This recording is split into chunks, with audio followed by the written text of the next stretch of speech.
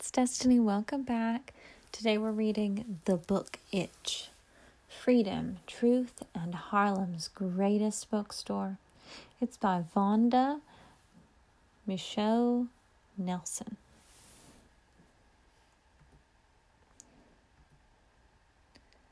This house is packed with all the facts about all the blacks all over the world. That's what it says above our door. We own this place, this house, the National Memorial African Bookstore. It's our home. Just about, because we spend so much time here. On weekends and in the summer, I ride my bike to the store and help Dad. I get to carry the signs out in the morning and put flags of African countries in holders near the curb. All kinds of people come to the 2107 7th Avenue. Kids and grown-ups, black folks and white folks, writers and politicians, artists and teachers, even famous people and actors and musicians from the Apollo Theater visit our bookstore. Sometimes it's so busy you can hardly get inside. One day, a crowd bigger than usual is packed around the door. I squeeze through and put my bike up. "This is my boy Louie," Dad says. I look up. It's Muhammad Ali. He's so tall. I have to lean my head way back to see his face. I feel his big boxer's fingers close over mine. It's like shaking hands with a giant. I can't think of anything to say. Mr. Ali pushes up my chin. I guess my mouth was hanging wide open. He and my dad are laughing at me, but I don't care. I just met the heavyweight champion of the world. Dad opened his bookstore in Harlem Square way before I was born. Mom says that he started out with 5 books. 5 books and a mission. She says that he had something in his heart that he believed in so much that he'd do just about anything to make it happen. Dad says that he got the book itch and needed to scratch it. Back then, he'd walk up 7th Avenue and on to 125th, selling books straight out of a push cart. "Don't get took, read a book," he'd call. When Dad went to the bank to borrow money to open a bookstore for black people, the banker said, "No, sir." He said that Dad could have a loan to sell fish and chips or fried chicken, but not books. The banker told him, "Black people don't read." My dad believed that they would, and he washed windows, saved his pennies, and he opened the bookstore. He was right. People came and they read. Now we have about a zillion books in the store, and more people come in every day. They come and they talk, they read and they buy. Dad doesn't have to sell on the street now, but sometimes we do anyway. Dad says that he wants to reach people who might not know about the bookstore, people who don't know how important books are. We push the cart calling, "Knowledge is power. You need it every hour. Read a book." Dad made that up, just like he made up the sign over the store. He plays with words until they say what he feels. I guess that makes him a poet. Dad's name is the same as mine, Louis McCoe. But people call him Professor, even though he didn't go to school much. Dad says that he doesn't have college knowledge. He educated himself by reading books and by living. He says, "You are not necessarily a fool because you didn't go to school." "Can I stay home and read books and learn by living?" I asked. "You go on to school," Dad says. "There are things you can learn from your teachers, but don't you stop thinking for yourself, and don't you stop asking questions." Me and my dad talk about important things like truth, and what it means to be free. Dad says books can help you. Not every book is true, he says, but the more you read, the easier it is to figure out for yourself what is true. Dad lets people read books without buying them. There's a boy who reads in the store every Saturday, like it's a library. Dad says books will help him clear the weeds and plant the seeds so that he'll succeed. Like I said, Dad's a poet. Customers stay as long as they want, even if it's past closing time. Dad never makes them leave like the other stores do. Sometimes Dad locks up so late that he's too tired to even come home. He just sleeps there with all his books. I don't always understand his poetry, but I do like the sound of Dad's words.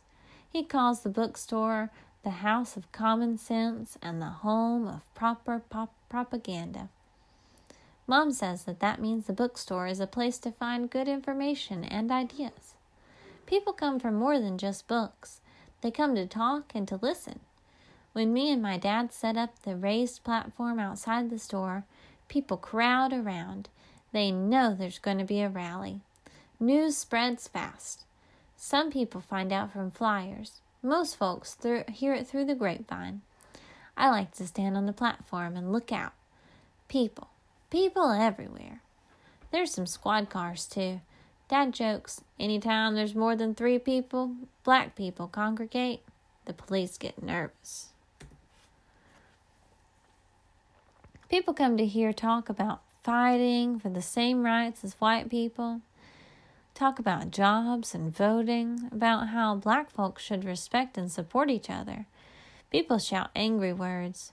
They kid around and laugh. Sometimes I don't get why they're mad or what's so funny. Dad talks to the crowd from the platform too. He says black people need to learn their history by reading books. If you don't know and you ain't got no dough, then you can't go, and that's for show. The days Mr. Malcolm X speaks, lots of people come.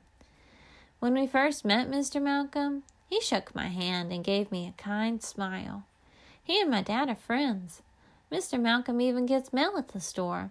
He loves books as much as we do. He says that he could spend the rest of his life reading, just to satisfy his curiosity.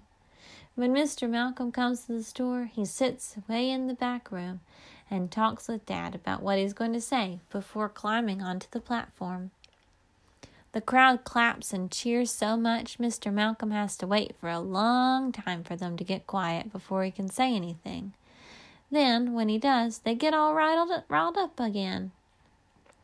I remember one time he said, "Nobody can give you freedom. Nobody can give you equality or justice or anything.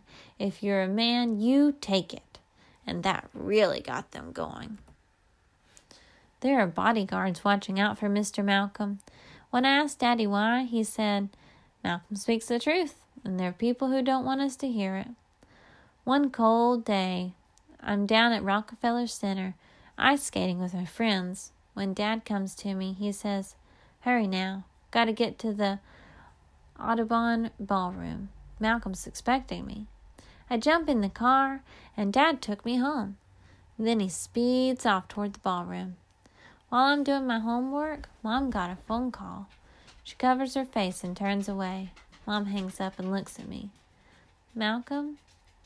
Her eyes were wet. She can't talk for a minute. "Someone shot him when he stood up to give his speech. I can't breathe." Mom opens her arms and I run to her. "Don't worry," she says. "Your father's coming home." In, out. I'm breathing again. Later, I hear Dad's key in the door. He hugs Mom and me and sags into his chair, takes off his glasses and cleans them. "At last," he says. When I got to the ballroom, everyone was rushing out, screaming and hollering. I went inside, and there he was, lying dead. Dad kind of shivers. I was supposed to be sitting right beside him. I'm glad he wasn't. I'm sad they killed Mr. Malcolm, but I'm glad my dad is all right. I'm glad I went skating and my dad came to get me. I'm glad. After I go to bed, Dad sits in the living room, crying in the dark. I never heard Dad cry before, and I don't know what to do. I can't keep from crying too. In the morning, Dad comes to my room. He looks tired, but okay.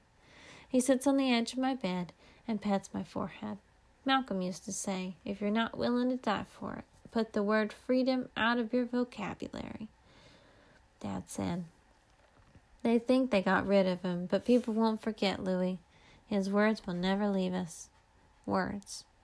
That's why people need our bookstore. Maybe someday I'll believe in something so much that I'll have the itch to make it happen. For now, I read books, I ask questions, I listen to the people on the platform outside, and I talk with my dad about the truth. Here at the National Memorial African Bookstore. The end. I hope that you enjoyed this story. It's really tough to listen to at some points, but it's important that you know the true history and that you follow that itch and do something great with your life. Hope you have a great day. Thanks for listening. Bye. Hi, I just wanted to let you know that I created a Gmail account so that you could send me emails. I would love to hear where you're listening from. Anything that you would like to tell me, I'm open to reading your emails about it. And also, if you have any book recommendations, I would love to hear them. I'm going to let you know what it is right now. Are you ready? It's the title of the podcast, Beloved Children's Books at gmail.com. Again, Beloved Children's Books at gmail.com. I hope to hear from you soon.